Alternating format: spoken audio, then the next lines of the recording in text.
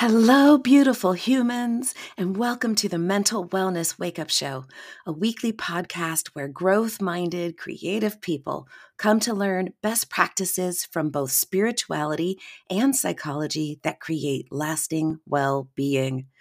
I am your host, mental wellness expert, improvised acting teacher, therapist, and coach, Dawn McMillan.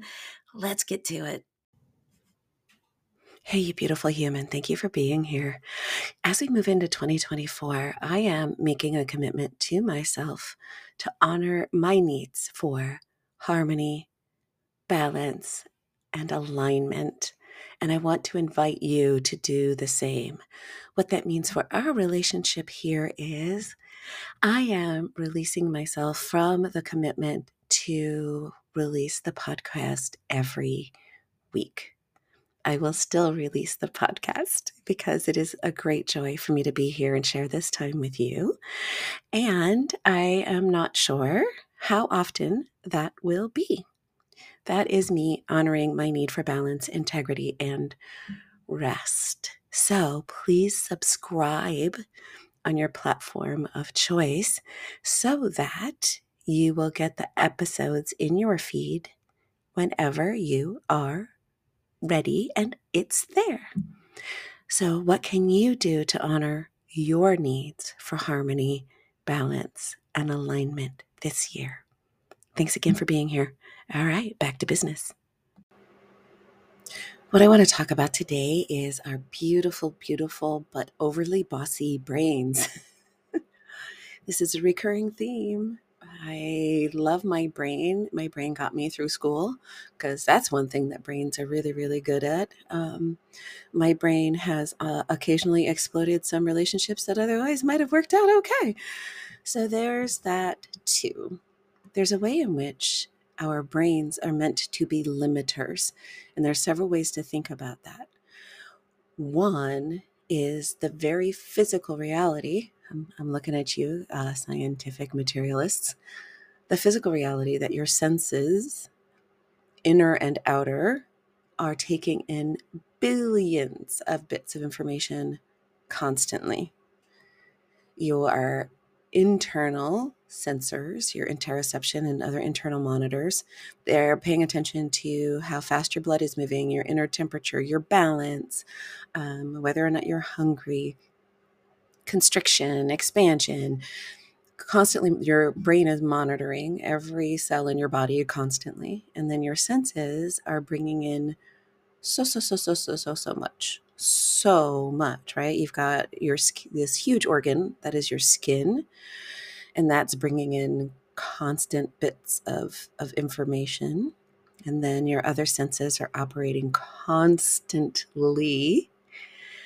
And then you've got your brain just constantly comparing all of that information to what it is expecting to be happening, and then changing its predictions for what comes next based on the discrepancy on the delta. That's a lot going on. So it's impossible to attend to all of it. So your brain does not. It does not attend to everything. What your brain does is it filters based on prior information for what seems important. So even though information about every cell in your body is getting to the brain, it's prioritizing, in my case right now, like I have a little knee pain. So my brain is prioritizing information from my knee over other types of information because the pain signal is saying, hey, this is more important than other things right now. So I don't know, like I could have a scratch on my back that's minor, not noticing it. Why? Because there's priority information. Your eyes don't see most of what you think it sees. Your eyes are filling in your peripheral vision constantly. Your eyes fill in information when you blink. You are not perceiving the world as it is. You are mostly perceiving the world as you're expecting it to be. And then only in the case of major discrepancies that your brain has learned to think is important, it will adjust accordingly. But mostly, it's just filtering out things according to its programming. So why is this important? Many reasons, including but not limited to as has been a theme on this show, because it's true and there are only so many ways to talk about mental health, stop believing your brain. Not all the time. Not all the time. It's brilliant at the things it's brilliant at. But your brain is not reflecting reality to you as it actually is. Your brain is reflecting the world to you based on, filtered by your prior experiences and expectations. There's a saying in science, right? If you hear hoofbeats, think horse, not zebra, right? There's a stronger chance that if you're going to have to fill in data from an ambiguous source of information, go with the most likely guess, which is a pretty good way of getting through life, but sometimes it is zebra. Right? If you were at a watering hole at the savannah, I don't know, you hear some hoofbeats, could be giraffe. What do you know? But the point being that we are designed for efficiency and survival. We're not designed for our brains, excuse me. Our brains are not designed for happiness, joy, or even accuracy. Your brain is designed to operate on the patterns it has already established and only updates its priors in the presence of extreme differences in new information, and even so, it will struggle against it. Okay, so sidebar, sort of. That's why biases are so hard to change sometimes, because the evidence sometimes has to be overwhelming or delivered with such high emotional content that your brain gets so good at filtering it out that you can believe something completely untrue for decades, even though there's plenty of evidence to the contrary, aka see trauma, aka see conspiracy theories. I had to let go of one of my most precious conspiracy theories because I discovered evidence that it wasn't even remotely true. It was the whole JFK conspiracy thing. I really liked that one. It was fun. But alas, not true. Anywho, your brain is a filtering mechanism. All right, scientific materialist, step aside for a second. My consciousness friends. Your brain is also a limiter that keeps you from knowing that you are consciousness. Yeah. Okay. Back to why am I babbling on about limitations and expectations? You mostly see what you expect to see. And the only reason you will see something different is if you begin to train yourself to be more open to new information, and or the new information is so inescapable that you cannot keep your priors. There is a book called The Happiness Advantage by Shawn Achor, Achor. I have some problems with this book because it's easily misused in our toxic positivity culture. And yet it is a very well-researched, very good book. So Shawn Achor is talking about something that he calls the Tetris effect. So in an experiment, people got played. People got played or paid to play Tetris for several hours. After that time, people were so accustomed to seeing patterns falling from the sky that they kept seeing them long after they were done playing Tetris because their brains were on that mode. He tells a hilarious story about playing Grand Theft Auto for hours and hours and hours and hours and learning the pattern. See vulnerable car, steal car, high speed chase, get money. So he'd been playing Grand Theft Auto over and over and over and over again. And then one morning he's walking along the street, sees car, starts to take car, realizes that the most vulnerable car in his vision happened to have been a police car. There was a police officer sitting in the car. And he says it wasn't until he saw his reflection in the window that he snapped out of following this pattern that he had been rehearsing. What patterns are you rehearsing? There's so many people I know, personally and professionally, who, if I were to sum up their point of view on life, it would be, what's wrong? That is the pattern they're rehearsing. What's wrong? And as you know, our lovely, beautiful brains love to answer questions. So if you're moving through space with, what's wrong? you're going to find it. And bearer of bad news here, if you don't find it, you'll make it. Our brains, and I'm talking about the left brain very, very specifically. Like I said this before, we are a very left brain dominated culture.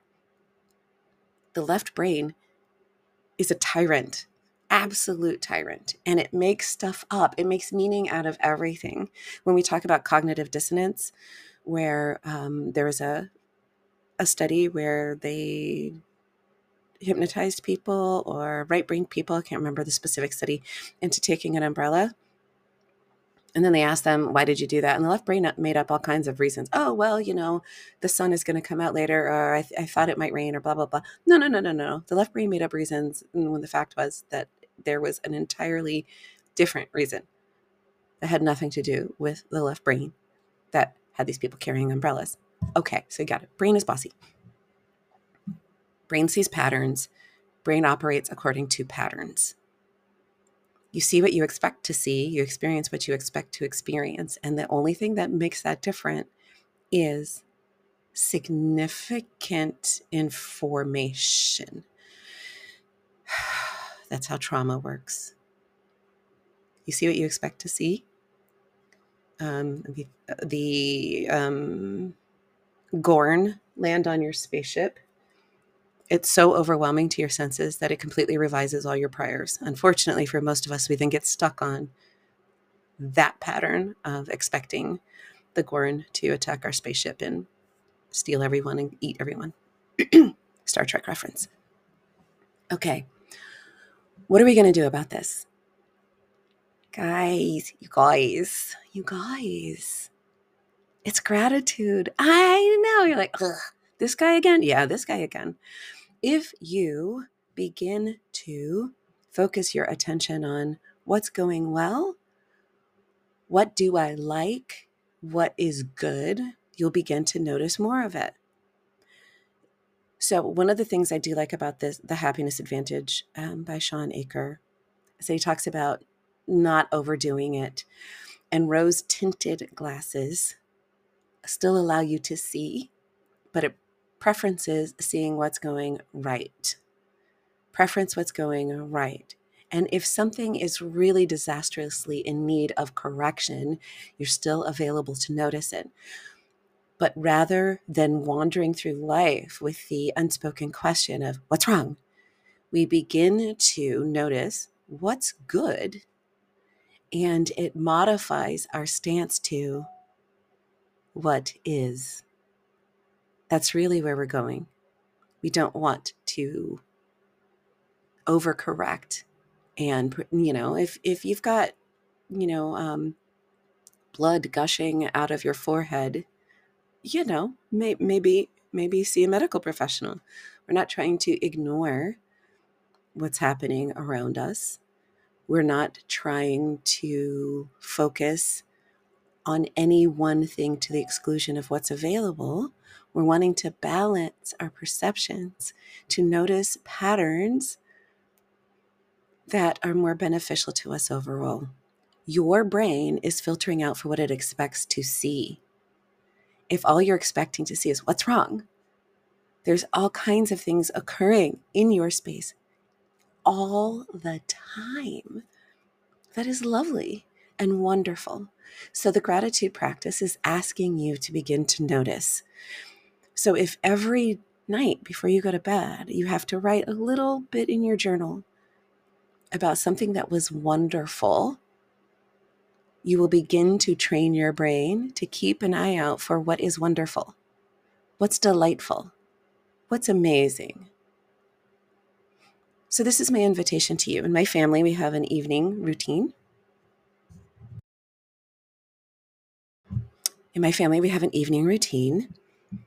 And it's G.L.A.D. I believe I've shared this with you before. At this point, the podcasts are beginning to blur because I have so many. Yay! Also, yay! Thank you for sharing them. Thank you for sharing these podcasts. Thank you for sharing these podcasts. I'm getting feedback that it's really quite helpful to many of you, even when it's a review you tell me that, oh, yeah, it's good to be affirmed. And when it's new information, it plants little seeds that are helping you on your own healing journey and your path of growth. So, yay, thank you for sharing the podcast. And I have completely lost my train of thought. GLAD, the GLAD process. So, usually during or after dinner, we'll say, for what are you grateful? What are you grateful for? And we'll take turns looking for something that has occurred recently for which we are grateful. Then there's L. L can go a couple of ways. You can do either or both. What have you learned recently? Or what are you looking forward to? You have to be really careful with some people with what are you looking forward to, because until you've done this practice for a while, there are going to be people who are so caught up um, in circumstances that they don't enjoy. Like, what are you looking forward to? It's going to be like, nothing. I have nothing to look forward to. One of the reasons I prefer learned is that if you know someone's going to ask you, what have you learned recently? Your little brain is going to be scouting for new information, and that's fun. So, what are you grateful for? What have you learned? A is, what have you achieved or accomplished? My fellow Americans, do not beat yourself up with this one. Do not, hear me now, believe me now and later, do not beat yourself up with this one. What have you achieved or accomplished? Can be, I got out of bed today and brushed my teeth, even though I was wildly depressed. What did you accomplish today? Oh, I did the most impressive parallel parking job I have done since I took my driver's test. What have you accomplished today? Oh, I walked in a straight line, proving that my physical therapy is working better and better. What have you accomplished does not mean I negotiated peace for two war-torn nations or I completed a project. Okay, almost end of lecture. What are you grateful for? What have you learned recently? What have you accomplished?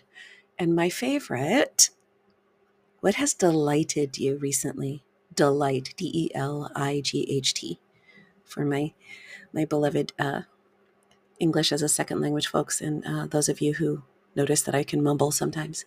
What has delighted you recently? Delight. What has lit you up? Delight. What has brought you light? What has made your little face do a smile? What has tickled your fancy?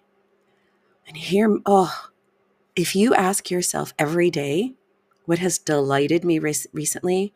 Give me 3 weeks and I tell you your brain will have changed. Give me 90 days and you will be a different person. Because delight lives in the realm of joy and fun and playfulness and all of those beautiful feelings that adults don't let themselves have anymore. What has delighted you recently?